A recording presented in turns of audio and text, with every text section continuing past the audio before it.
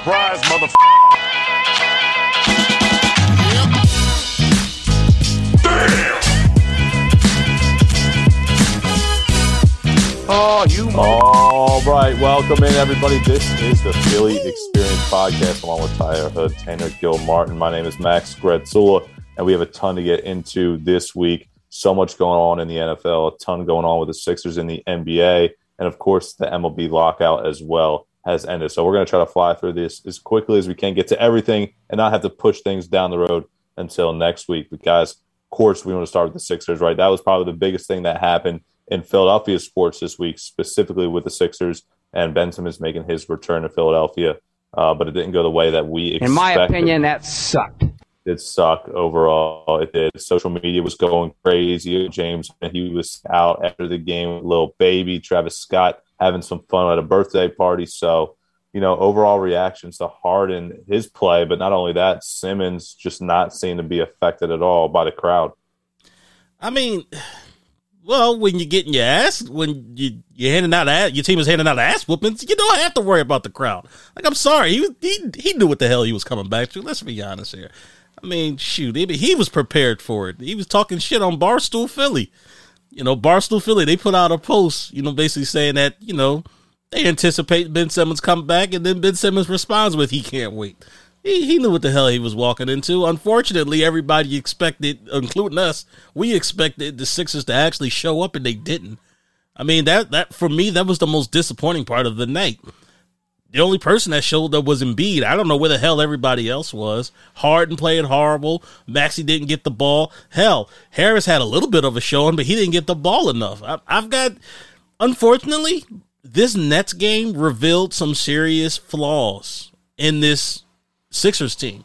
Everybody after the trade was talking about championship, and the Sixers are going, write the Sixers in for the championship. I wasn't ready to say that. Sixers are going all the way. Yeah. We're going to the finals. Yeah, I wasn't necessarily ready to say that. I wasn't one of those people that was like, oh, yeah, we're going to the chip. Like, everybody needed to relax. I mean, James Harden has this reputation, unfortunately, of coming up short in the big game, and we saw it this past Thursday. So there's some things that they need to get worked out. I mean, there's still chemistry issues that still needs to be worked out. So for people, penciling in a championship, I'm going to need everybody to relax your expectations. Now, do I expect them in the next game, tomorrow? They play tomorrow. Do I expect them to come out and play the same way? Hell no. They're going to come out on fire. So, this was just a one-game thing. It did raise some concerns, but if you think for 1 second that this team is still going to, just plow their way to a championship this year, you got nothing coming. Yeah, I'm going to use the same word as relax in saying relax about this Nets game. It was a wake-up call, a huge wake-up call, 29-point loss. When you have guys like Harden, Tobias Harris, Joel Embiid, Tyrese Maxey, you don't expect to lose by 29 points, even to a powerful Nets team like that. One thing that does worry me, though, is that Ben Simmons did not play, and there was still this big of a rout. Even so, but this was not a playoff game. I know we went into it as Sixers fans with playoff atmosphere, aspirations. With it's the Nets, but this is completely different than a 7-game series. And Ben Simmons was affected by the crowd. He most definitely was. He was getting on the bus. It wasn't even at Wells Fargo yet, and there was crowds waiting for him, booing him while he quick had to get into the bus. And even in the tunnel under Wells Fargo when he was walking, there was TMZ-style questions thrown at him while he was walking into the locker room. I mean, can you really be scared when you're behind guys like Kevin Durant and Blake Griffin and there's just reporters throwing questions at you? No, he's not going to lose his cool then. He's just walking right into the locker room. He came out with the ball on the court earlier. He was getting booed, but then he dunked and fans were cheering him on. I think it was sort of like a cat and mouse kind of game with the crowd and Ben Simmons, and he was just sitting there with his ugly ass outfit on. All right, hold on, Tanner. Why is everybody ripping the outfit? I thought the outfit was fly. I'm gonna be honest with you. I don't know why everybody's ripping the outfit. It was ugly too. I'm gonna need you to put your hate to the side. Anyway, this was not a playoff game. All right, carry on. They needed this loss. because they can't expect to just, as you said, fly through the rest of this schedule. James Harden played awful. I'm thinking he was just focused on that record, or after the game, he was like, well, I can go out and party because, third all time now. So, I mean, he the way he played, definitely concerning.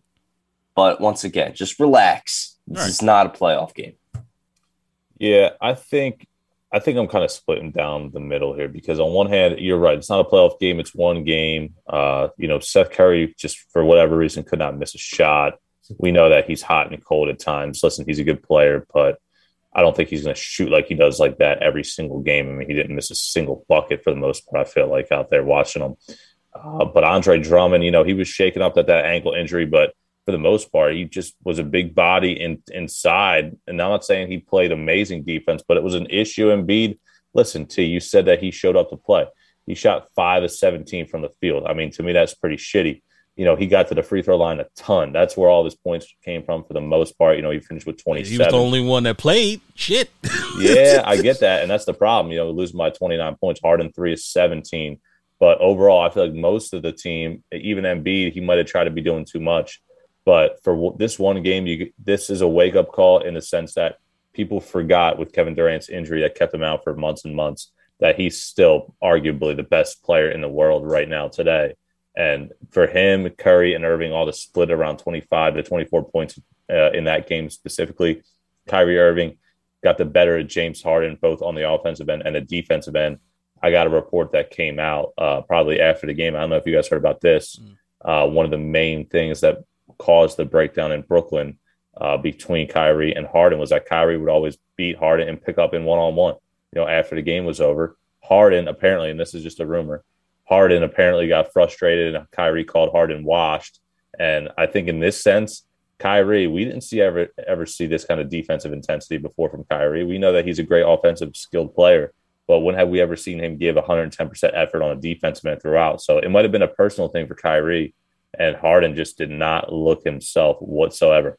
I think the more concerning thing was for this game, it's like Harden's that leader, and when he struggles, it feels like the rest of the team did as well. Maxey, this is a guy that we've all seen put up 20 to 30 points a night. And where was he at? I mean, he was airballed like 2 or 3 shots. I mean, he just did not. I can't remember the Sixers are going to blow out the Magic playoffs actually around, but it's frustrating overall. Canton and B getting a little chippy as well. That was pretty cool to see. Yeah, and just real quick, Maxey with 4 points, 2 of 7. And how do we feel about Tobias Harris? Because you go back games and games where it's just like, why is Tobias Harris still on this team? Why do we have to deal with him for another season? He wasn't dealt at the trade deadline, obviously. But then in this Nets game, 4 of 5 from the perimeter. I mean, that's the player, the type of shots he was taking is the type of shots we expected Tobias Harris to be taking this entire season, and his performance but he's so inconsistent. And I'm hoping these rumors for this next offseason, I don't want to talk about the offseason yet because we still have this team with promising hopes, but it makes you wonder, is it going to be worth it next offseason, depending on what kind of player they bring in? I mean, this is a short window. We talk about the age of James Harden and the play that just now we witnessed him we were talking about. But oh man, dude, that's a great question, Tanner. It definitely is. Great question. It is. When we've touched on that, we've touched about the window that James Harden has. We've touched on the window that Joel Embiid has, and there's a lot of things that concern me about that game, Max. You talked about James Harden not stepping up.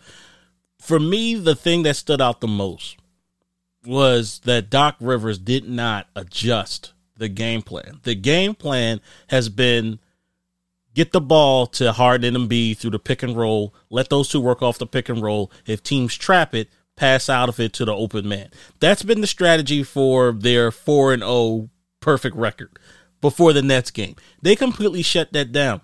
And instead of Doc Rivers figuring out and seeing that, he continued to go with that strategy, and he did not adjust. And for me, that's a huge concern because Tobias Harris was 4 for 5. And I understand that Harris has been very inconsistent for the past couple of seasons, But in the Nets game, it seemed like he had something going. It seemed like you could have got him hot. He was hot. 4 or 5 from deep. He looked a little bit more assertive. And then we talked about Seth Curry. Seth Curry was guarding Tyrese Maxey. Why the hell was not Maxey moving around the perimeter more to tire Seth Curry out? When you tire Curry out on the defensive side, he's less likely to continue to consistently shoot that three. Let me ask you this question. Do you think if you could take the trade back in this sense and give them a T. Stiebel and keep Seth Curry, would you do that? No.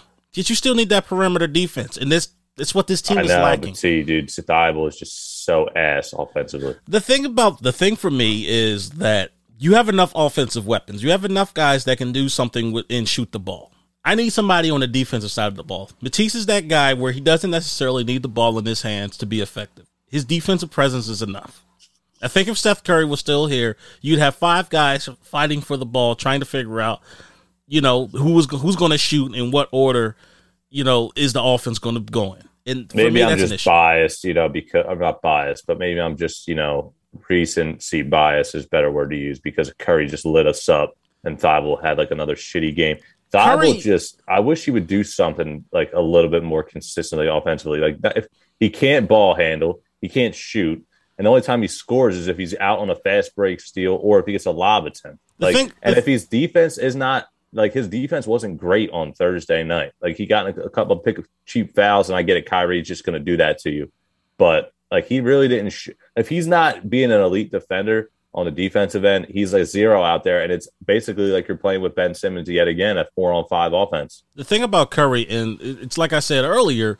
Curry got hot because he didn't have to do anything on the defensive end. The ball barely got in Maxey's hands. So Curry barely had to work on the other end, on the other side of the court. And that was the issue. Curry had plenty of advantage to be able to get up them 3-point shots. I've seen in the past when Curry was on the Sixers where Curry would go up against a guy that would work him, and Curry would be so damn tired from working on defense, he's not that damn effective on offense. So Bible just has to shoot that three, become that 3-and-D player that we need on the perimeter. I agree with you. He's got the defense locked down, but he has nothing offensively. I agree with you that Matisse does need to step up. But in my personal opinion, I think this is more on Doc. This loss was more on Doc Rivers than anybody else. Yes, the players struggled, but Doc Rivers failed to see who the hot hand was, and that was Tobias. Like we all know, Doc is terrible. I think that's still not an excuse. The random fan out there, they're probably like, oh, whatever, Doc is Doc. But we know Doc sucks. We have to win in spite of Doc, in my opinion. But that's an excuse. You're still the head. He's still the head coach. Yeah. The thing with me and the Sixers team is that in order to be a good team with veterans on the squad and youth and the infusion of youth that this team is attempting to do, you have to mirror those veterans. You have to learn from the veterans, but you take a look at the stats sheet and you see Joel Embiid, 4 turnovers, James Harden, 4 turnovers, DeAndre Jordan, 4 turnovers. I mean, 18 turnovers in total for team wise and 32% shooting. And this is, you can't beat a Nets team like that. And you can't build off anything when you can't start something to begin with. All these turnovers. I mean, James Harden looked awful, especially in the first half of this game with the amount of turnovers he had. It was like, what are you doing? And then these younger guys come in and we have to judge them as well. But you look at the veterans like Joel Embiid, he played good still, but the turnovers, 4 turnovers. And it's just, it's hard for these guys to build off of that when there was no momentum in the beginning. Yeah, smart for Doc to pull the plug, I think, at the beginning of the fourth quarter. I heard some people out there say, oh, he should have kept the starters out there. I had an issue with it. I had an issue with it. Yeah, but see, the game was over, though. The game was over. There's no way in hell we were coming back. Embiid could get a knee injury. I mean, who knows what happened. The game was over. For me, that's just like a give-up spirit, though. Like, I that just didn't sit right with me. It truly didn't. I just felt like you gave up. Near 30 points, damn near 30 points in the fourth quarter. I understand that, but like he started pulling the players earlier than the fourth quarter. He started pulling them like in the middle of the third, and I'm just like, dude, you've given up. And Tanner, what do you think? Lost you think respect that he should have let the starters out there? That game was it was not worth Joel Embiid getting injured. I hear what y'all saying. Trust me and believe me, I hear exactly what y'all saying. I just feel like Doc just gave up too quickly, and like. That's never going to sit right with me. It's not. That's fair. I mean, that's fair. You know, you don't want to look like you're throwing in the towel. Right. But in terms of future for this team, definitely the safe decision to at least sit Joel Embiid. Now maybe keep Harden out there a little longer, which also doesn't make sense. But I mean, 29-point loss. It's rough, and you're going back to the drawing board after. How about Kyrie Irving, though? I mean, that dude is so skilled. I thought he was going to score 100 points by the way he started off that game. I mean, he could not miss a shot on the ground, makes it.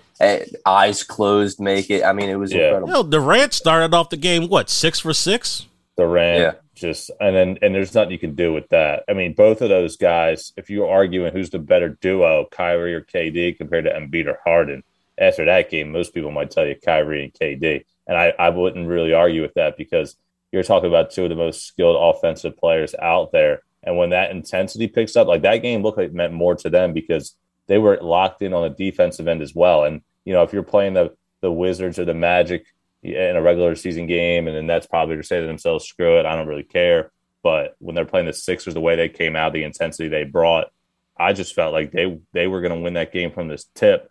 And they just had more effort overall than the Sixers did. But with Durant and with Curry and Kyrie, just the amount of skill that they bring from an offensive standpoint, at least Curry from beyond the arc, but of course KD basically gets to wherever he wants on the floor and he's able to shoot over everybody. I think it's just a wake-up call in the sense that those guys are still going to be dominant. And if this, New York restriction is lifted and Kyrie can play in the home games, that's just going to become an even bigger issue for the Sixers. And Doc Rivers, I don't have any confidence in him able to fix this problem. Like a coach in this situation, when you have the firepower the Sixers do, he better be able to take them and mold them into beating the Nets. And I just don't trust him to be able to do so. And I'm not saying Steve Nash is this wizard, but Doc is just not the answer at head coach. I just feel like he's not. He's not. He's not the answer at coach.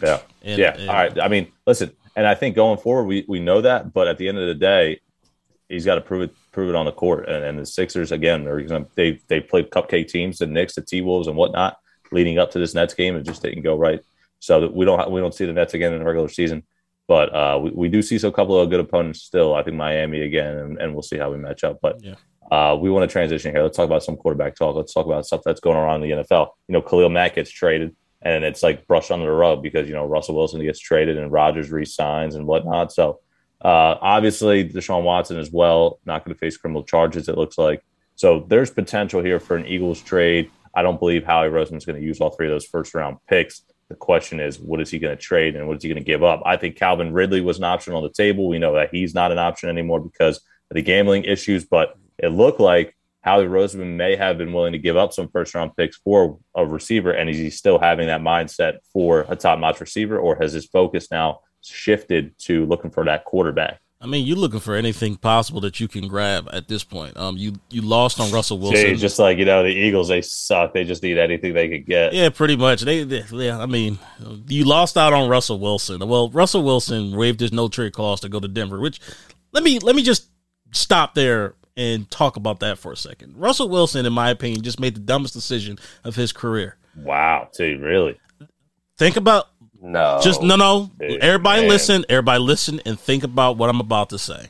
And I need y'all to listen attentively to this. I'm not even wanting to listen because it's just so preposterous. Max, shut the hell up. So anyway, how many franchise quarterbacks are in the NFC? You can name two off the top of your head. Yeah, Aaron Rodgers and Matt Stafford. Yeah, and Matthew Stafford is arguably. So, is there any other franchise quarterbacks in the NFC? No, which means all the rest of those slots are wide for playoff slots are wide open. Dak Prescott. Dak Prescott. Oh, shut up. Dak Prescott couldn't even sniff Aaron Rodgers' bootstraps. Please. Wow. Anyway, look at the competition that he has to go through in the AFC. You got Patrick Mahomes. You got Justin Herbert. You got Derek Carr. You got Joe Burrow.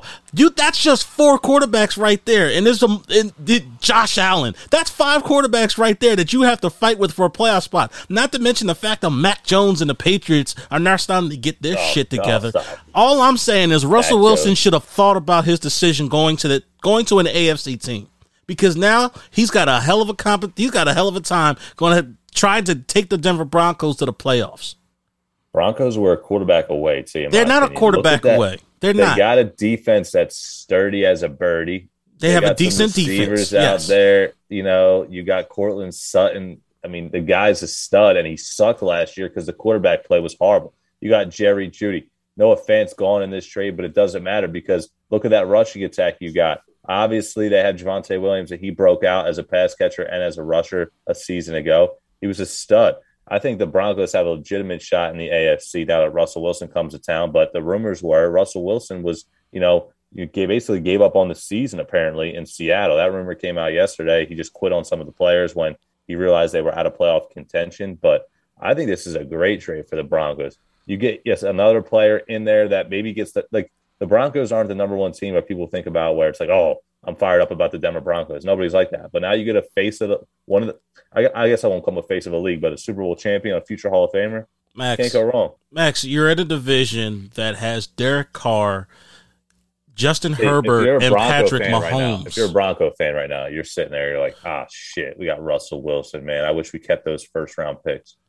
Yeah, you know what they're also saying? We got $26 million to spend on some new targets or new pieces for this team. And you think that's going to be enough to stop Patrick Mahomes?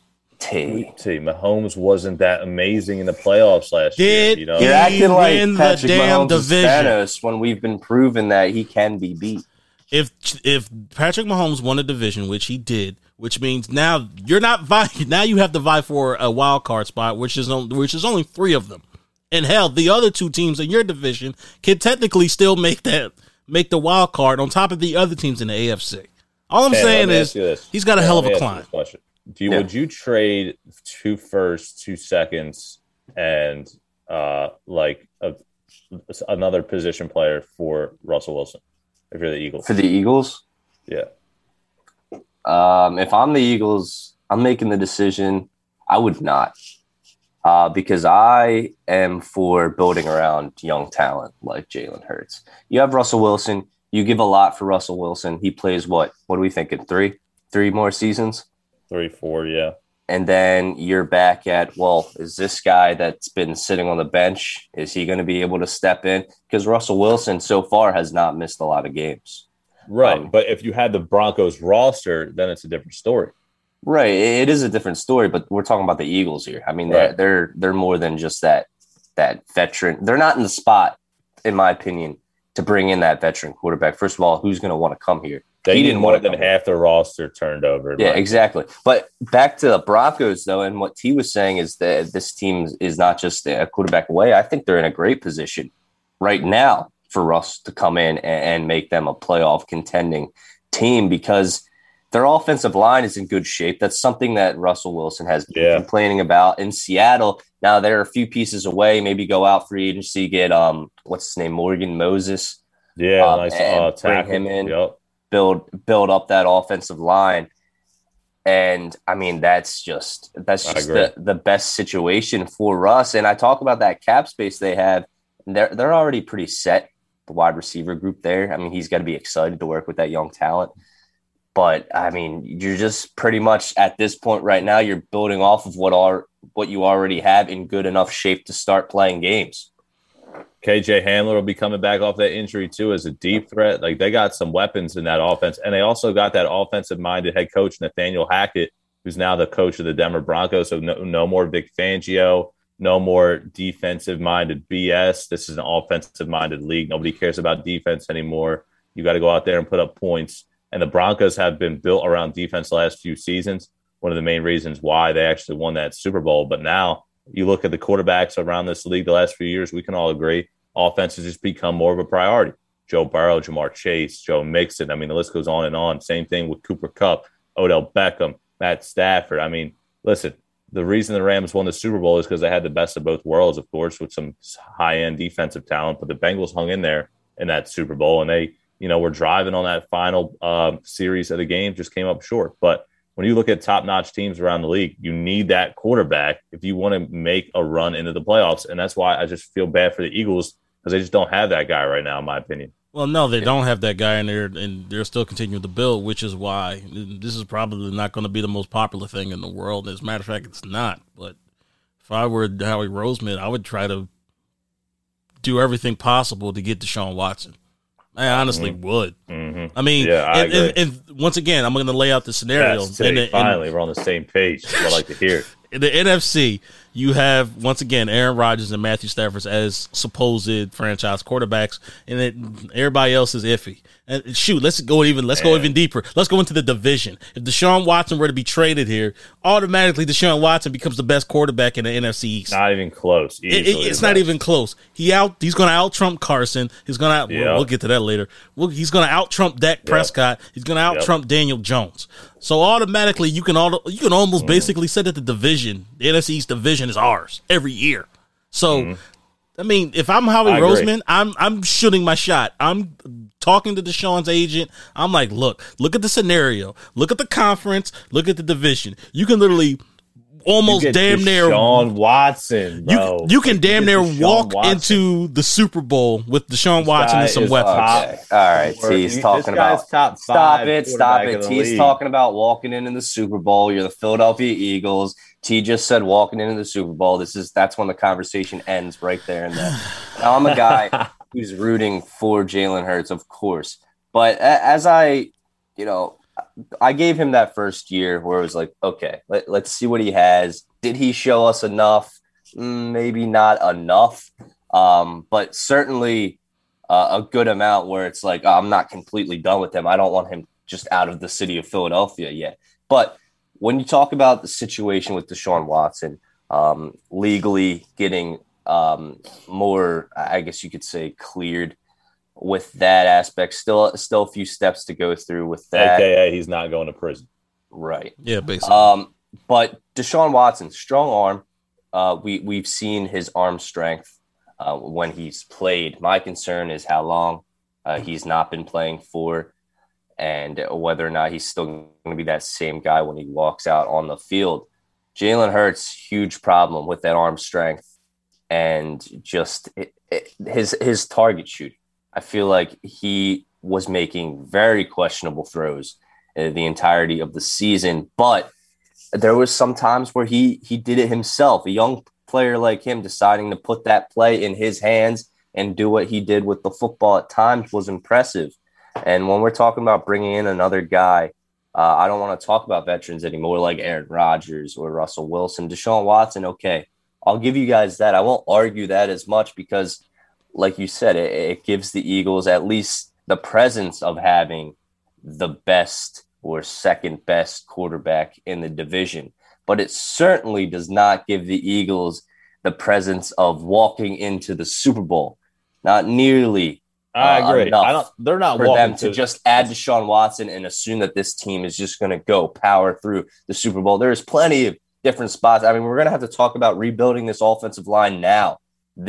I don't think. Listen, and they re-signed Kelsey, which I wasn't in favor of. $14 million. Whoa! Now we got to disagree. What? You weren't in favor of what? I just felt like Kelsey. Listen, I watched him get absolutely mauled and have how many penalties in that playoff game. Listen, I think he's a great player. He's been done a lot for this city, but time to move on. Take that $14 million and give me another weapon on the defensive side of the ball. Move Dickerson over to center. And I think our offensive line is one of our strengths of the team. We need some more talent on the defense. We have nobody to rush the passer. We don't have any linebackers. And now we just pay $14 million to a guy who's like 37 years old. I don't like it. I'm not arguing with you about the fact that, the defense and there's pieces on the offensive side that needs work. I'm not arguing with you about that. What I am arguing with is I think you undervalue the presence that Jason Kelsey has on that offensive line. I mean, shoot, you want to talk about his performance in the playoffs? Who the hell, how many centers do you know that can really stand up against Vita Vea? Let's be honest here. No, nobody can. I get that. But he just got mauled like a bulldozer. What center wouldn't get smoked by Vita Vea? He's one of the best nose tackles in the game today. Yeah, I get it, T. I get it. Trust me, I understand. And we're nitpicking here. Like it's a contract where it's like you either agree or you disagree. I'd rather have that money spent elsewhere. I'm not super passionate about this topic, but you have guys like even your starting defensive line. Those guys suck anymore. You know, you have Fletcher Cox who can't really play at a high level. You don't have anyone who knows what Brandon Graham's going to be like when he comes back. You have bodies, I should say, that can at least step in and play serviceably in place of Kelsey. You don't have anything on that defensive line right now. Like, I don't see, the only guy I point to, I'm like, all right, he's got my back. Josh Sweat. That's probably it. Javon Hargrave, like, listen, he had a couple of solid games to start the year last season, but at the end of the day, the last like half of the year plus, he just was non-existent. And maybe that's because Fletcher Cox was, not double teamed anymore. They were double teaming Hargrave. Fletcher Cox still couldn't beat his man one-on-one, but Josh Sweat was the mainstay on that defensive line. And I just don't want to watch Alex Singleton playing in my Eagles jerseys anymore. Like, I just don't want to see his body in the Eagles uniform. I'm sorry. He's a good tackler. He's a good player overall. But if we're talking about having difference makers on this team, and I don't think he's a difference maker. And Darius Slay, another guy we haven't even mentioned, this guy's 31. How many years does this guy have left playing at a Pro Bowl level? I see what the market is on Darius Slay right now. See if you can get a second-round pick, somebody high that you can go out there and you can make another pick for, because right now after him, you have Steven Nelson, who's a free agent. We don't even know if he's going to come back. And behind him, who do you got? Zach McKinnon, a third-round pick. Come on. But see, you just answered my question, and I was going to ask you who the hell is behind Darius Slay? You're talking about trading away still one of the best corners in the NFL. Who the hell are you going to get to replace Darius Slay? Like, not to mention the fact that Steven Nelson is a free agent. What if we had Patrick Surtain on this team? Like, it just takes one hit is my point. Like, you can replace a corner if you hit on it. If we have Patrick Surtain right now, you got a guy that's 22, 23 years old or whatever, and he's just going to be absolutely dominant the next 10 years. So Max, it's not like you can't go out there and you can't hit on a pick.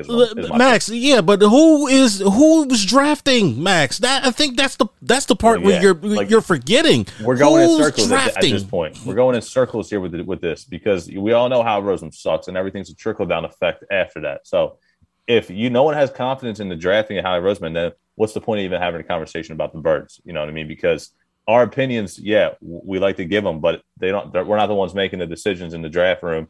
So if Howie Roseman is going to draft well, then there's really no point. There's nothing we can do. That's the thing.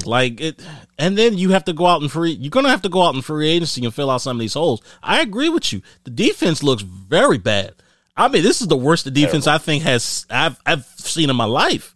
I mean, there's question marks at every position.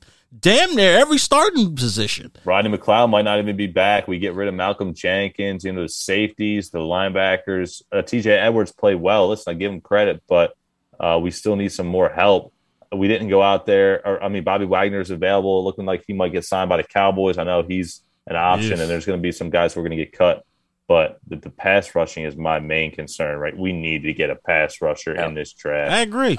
I'm glad you guys talked about this, because doesn't it seem even more of not the smartest decision to focus all your picks, all your money on one guy, one quarterback, and pay him a lot, rather than focus on all these different holes you guys made the problem that you guys were showing that, there's guys on the line that are aging. What are we going to do with the offensive line? Lane Johnson's old. Kelsey, one more year. Brooks, not here anymore. Max goes on to the other side with defense, all the holes with the defense. We're talking about secondary. There is so much to focus on with this team. Why change when you have at least one guy that can fill in the spot temporarily? I guess you could say until maybe he proves himself even more, rather than losing that, not being able to get young talent high in the draft. And that's just the way I'm thinking about it. It's smart, but it goes back to the draft process. Like, you trust Howie Roseman hit those draft picks. Like, I'd rather get the established guy out in Houston right now, bring his ass in here and start dominating this division from the ground up. After that, he's just going to make everybody around him better. He's a top 5 quarterback in the league. I still have confidence in his ability. I'm willing to take that risk. But you make a great point. Yeah. I'm with you 100%. The defense is horrible. You can only really look at 2 or 3 guys based on the 11 who play on the field that are like, okay, those guys are plug and plays. But other than that, I would love to get out of that Fletcher Cox, contract / get him off the team, however you want to word it. Well, there is a rumor that Fletcher Cox is being shopped around. As a matter of fact, there was a rumor back during the season that Fletcher Cox was on the trade block, and it was possible that he was going to be traded before the trade deadline. So they're looking to off that contract of his and get him off the books. Unfortunately, he's not the same player that he was before. He's not, and He might I have think to. they might have tried to trade him in the season last year. They did. They couldn't get what they wanted. You Yeah. know? So that's what kind of my main concern is now too. Will they get what they actually want? The thing is, no, they're not, because the Fletcher Cox doesn't have the same value that he had before. He's not the same dominant problem on the defensive line that he was in years past. Teams see that. And they also see that you're desperate to try to get rid of him and that contract, which decreases his value even more. You're not going to get what you want from Fletcher Cox. You're really not. Well, you know, we'll see. Because we got to get to this MLB lockout situation, but we can go on and on real quick. Yeah, Tanner, go ahead real fast. Well, let's get into this emotional topic for you, Max. This Carson Wentz. We're talking about football. Let's rip off the Band-Aid. That's why I kind of wanted to skip over this. Yeah, let me run through the details real quick with the trade and the numbers. I tried to hit as many as I could. Forgive me if I forget one, but Carson Wentz, we all know, traded to the Colts from the Eagles. We're going years back. We're starting the trade history with him. Traded to the Colts for the third and what ended up being a first-round pick, thanks to him playing over 75%. Appreciate you, Carson. And then now traded to Washington. The Colts get 2022 second and a 2022 third that can become a second if he plays 70%. And Washington also gets a second-round pick, but they have to pay $28 million to Carson Wentz. Who's the loser? Out of these three teams, who lost? The Commanders lost.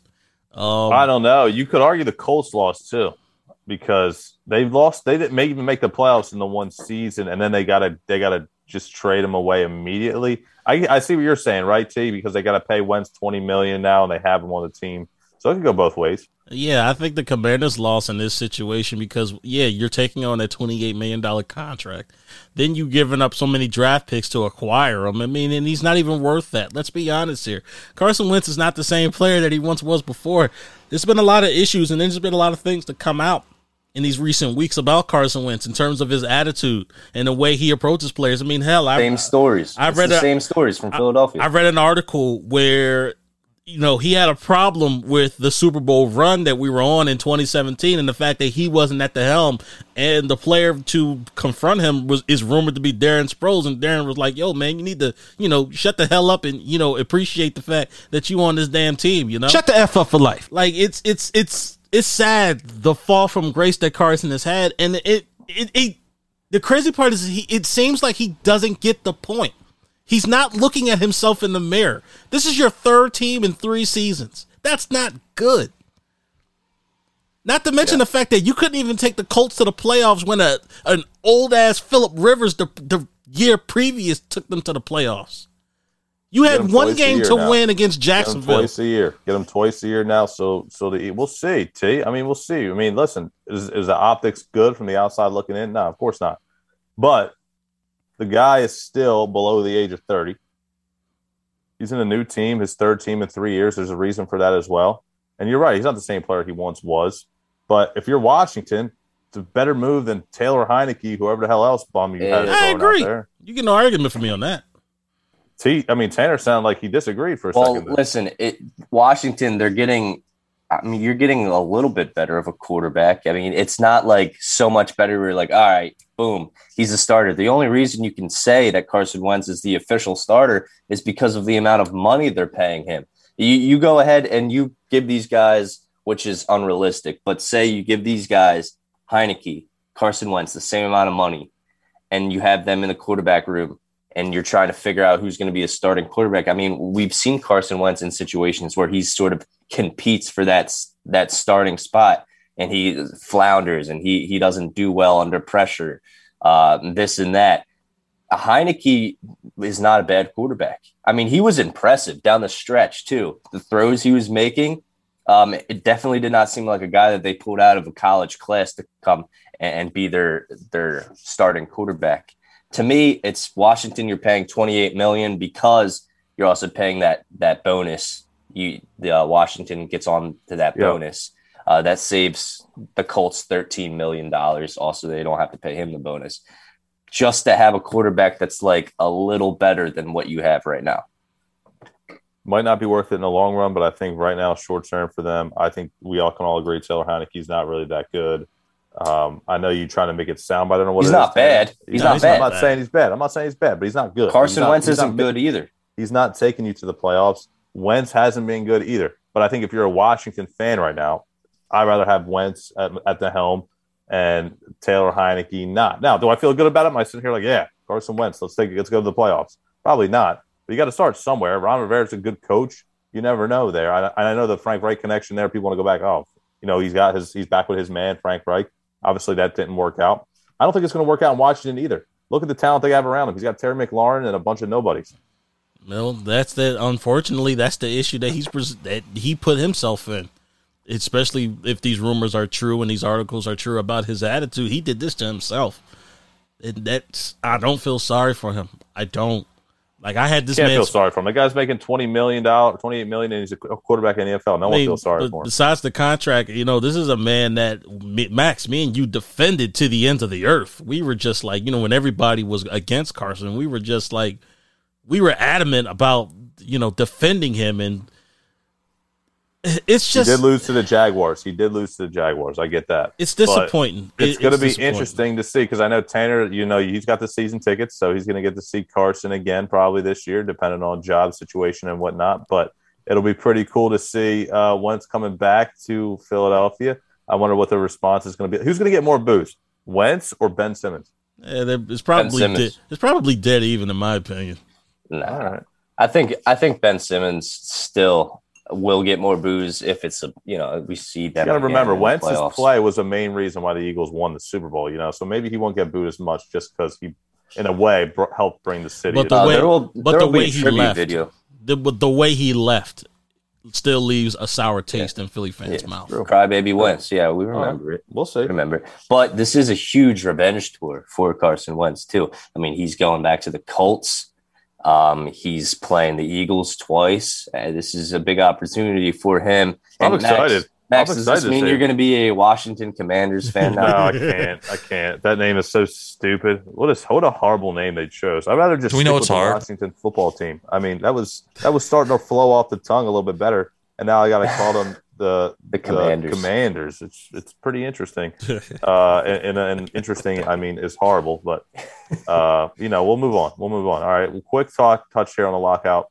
Baseball's back, thank God, because we really needed it, and I think it's going to be improved. They're going to get rid of the shift after this year. That'll help football and play more. Maybe T won't fall asleep in the fourth inning anymore. We'll be able to watch a full game. So there's going to be some more runners on base. They still have to do something here with the pitch clock as far as getting the pitches out more quickly. And I think they have to cut down on this strikeout and home run ratio. I mean, it's absolutely ridiculous. I hope that'll, be better because they're going to eliminate the shift. And again, that's not going to happen this year. It's going to happen the year after. But no more runner on second base in extra innings, and doubleheaders are going to be 9 innings again. So I think there's definitely some room for the improvements that are made here as far as people actually accepting it and enjoying, the decisions that were made. And then the fact that baseball is just going to be played. So first and foremost, I do not like the fact that the shift is going away. I don't because I don't like it. Tanner, come on. I don't like it because it takes away from the strategy of the game. If a team is shifting on you, that means that they know that you favor a certain side. You're going to hit towards a certain side. So as a player, what am I going to do? If they're shifting against me, I need to figure out a way how to hit to the opposite field. You're taking away strategy from the game. That's stupid. What's the point of being a player if you're not going to strategize? I would agree. If this was last year, I probably would agree with you. Here's the thing. Like, they're not even playing positions anymore. Like, you play a quarterback, you play a center. Like, you have positions on a team. Shifting, what position are you playing? You're not even playing a position. Like, there's a shortstop for a reason. There's a third base. You're playing a certain position. Now, here's what I'll say. The rule can be, and this, again, T, I get what you're saying, 100%. Adjust. If you have guys on the right side of the infield, the hitter must adjust in order to get on base. Yeah, it's a strategy. It's 100%. But this is not more for the game. This is more for just the love and the entertainment value of the game of baseball. People are just going to watch more and be more entertained with more people on base. Runs being scored, not just strikeouts left and right. Balls are going to be put in play, and there's going to be hits there. And I know you might not like it because the hitters are getting away with some little things here, and they're going to cheat their way into some hits, in your opinion. And I get that side of it. But for the game itself, this needed to happen in order for, more people and the fan base to continue to grow. I understand all that. I hear you. I just don't It's agree more of a with that big picture rule. look. It's more of a big picture. I understand, and I just don't agree with that rule. But at the same time, I'm gonna be honest with y'all. I don't give a damn about baseball. This lockout has taken my love away of baseball away from me. It truly has. That's hilarious. You had millionaires fighting with billionaires over what? A deal that everybody made up already.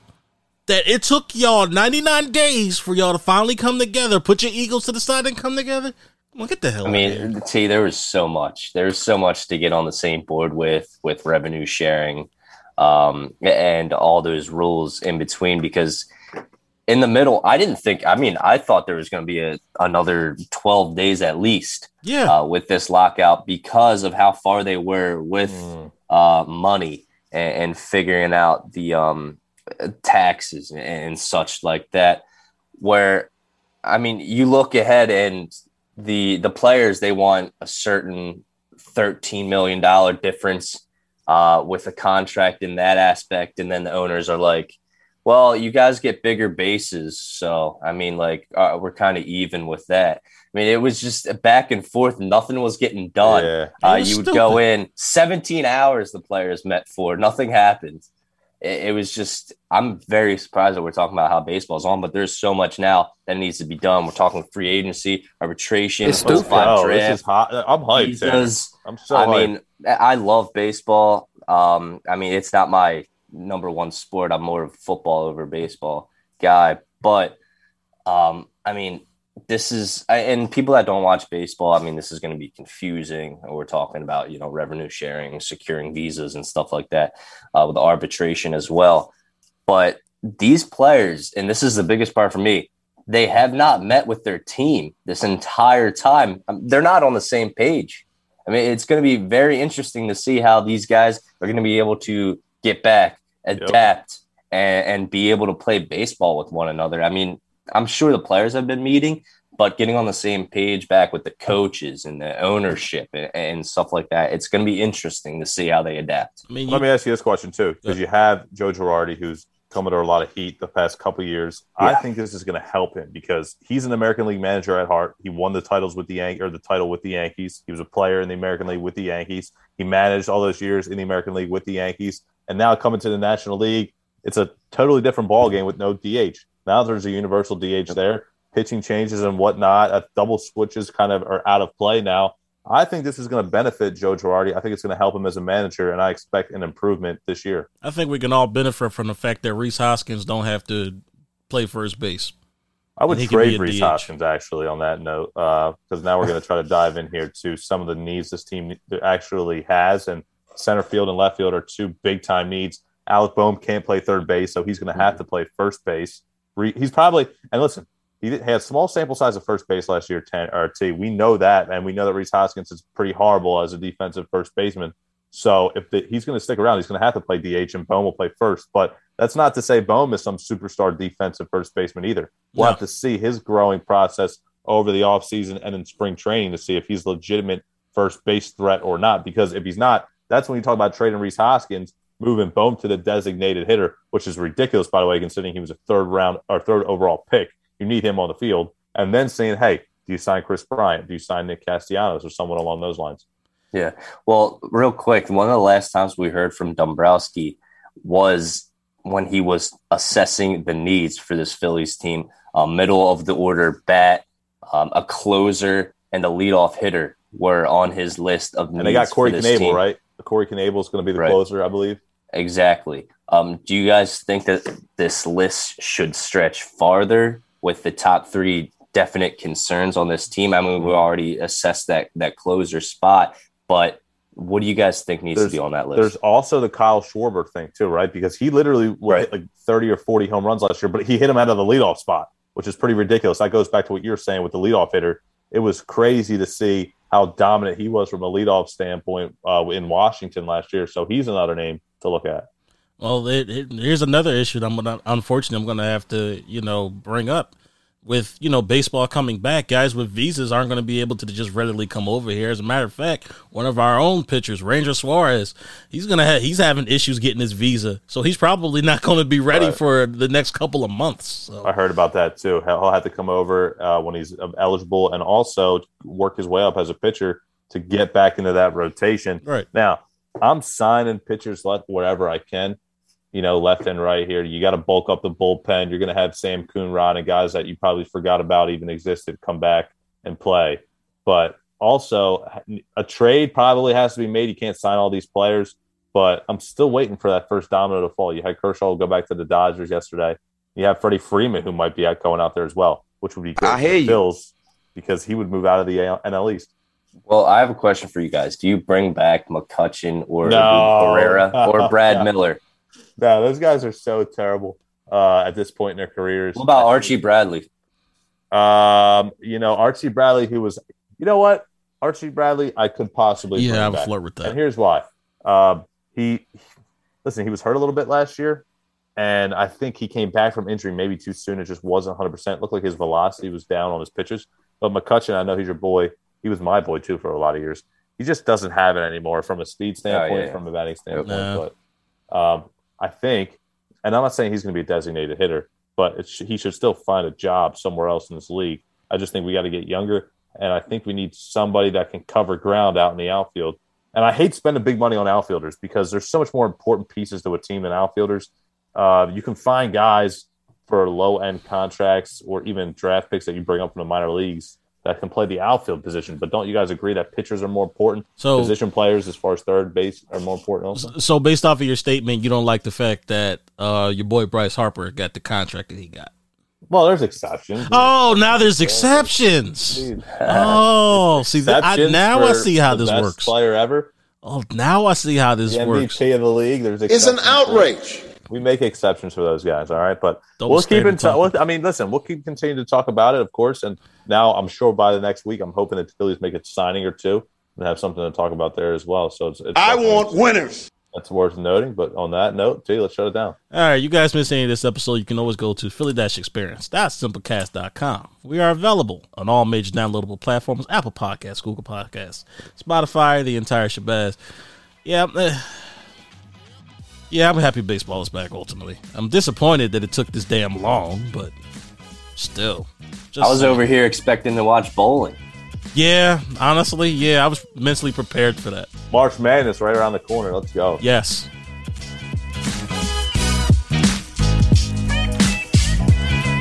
I want winners. I'm embarrassed. Give me a green right slot, Spider 2Y banana. Was that like a wise ass comment?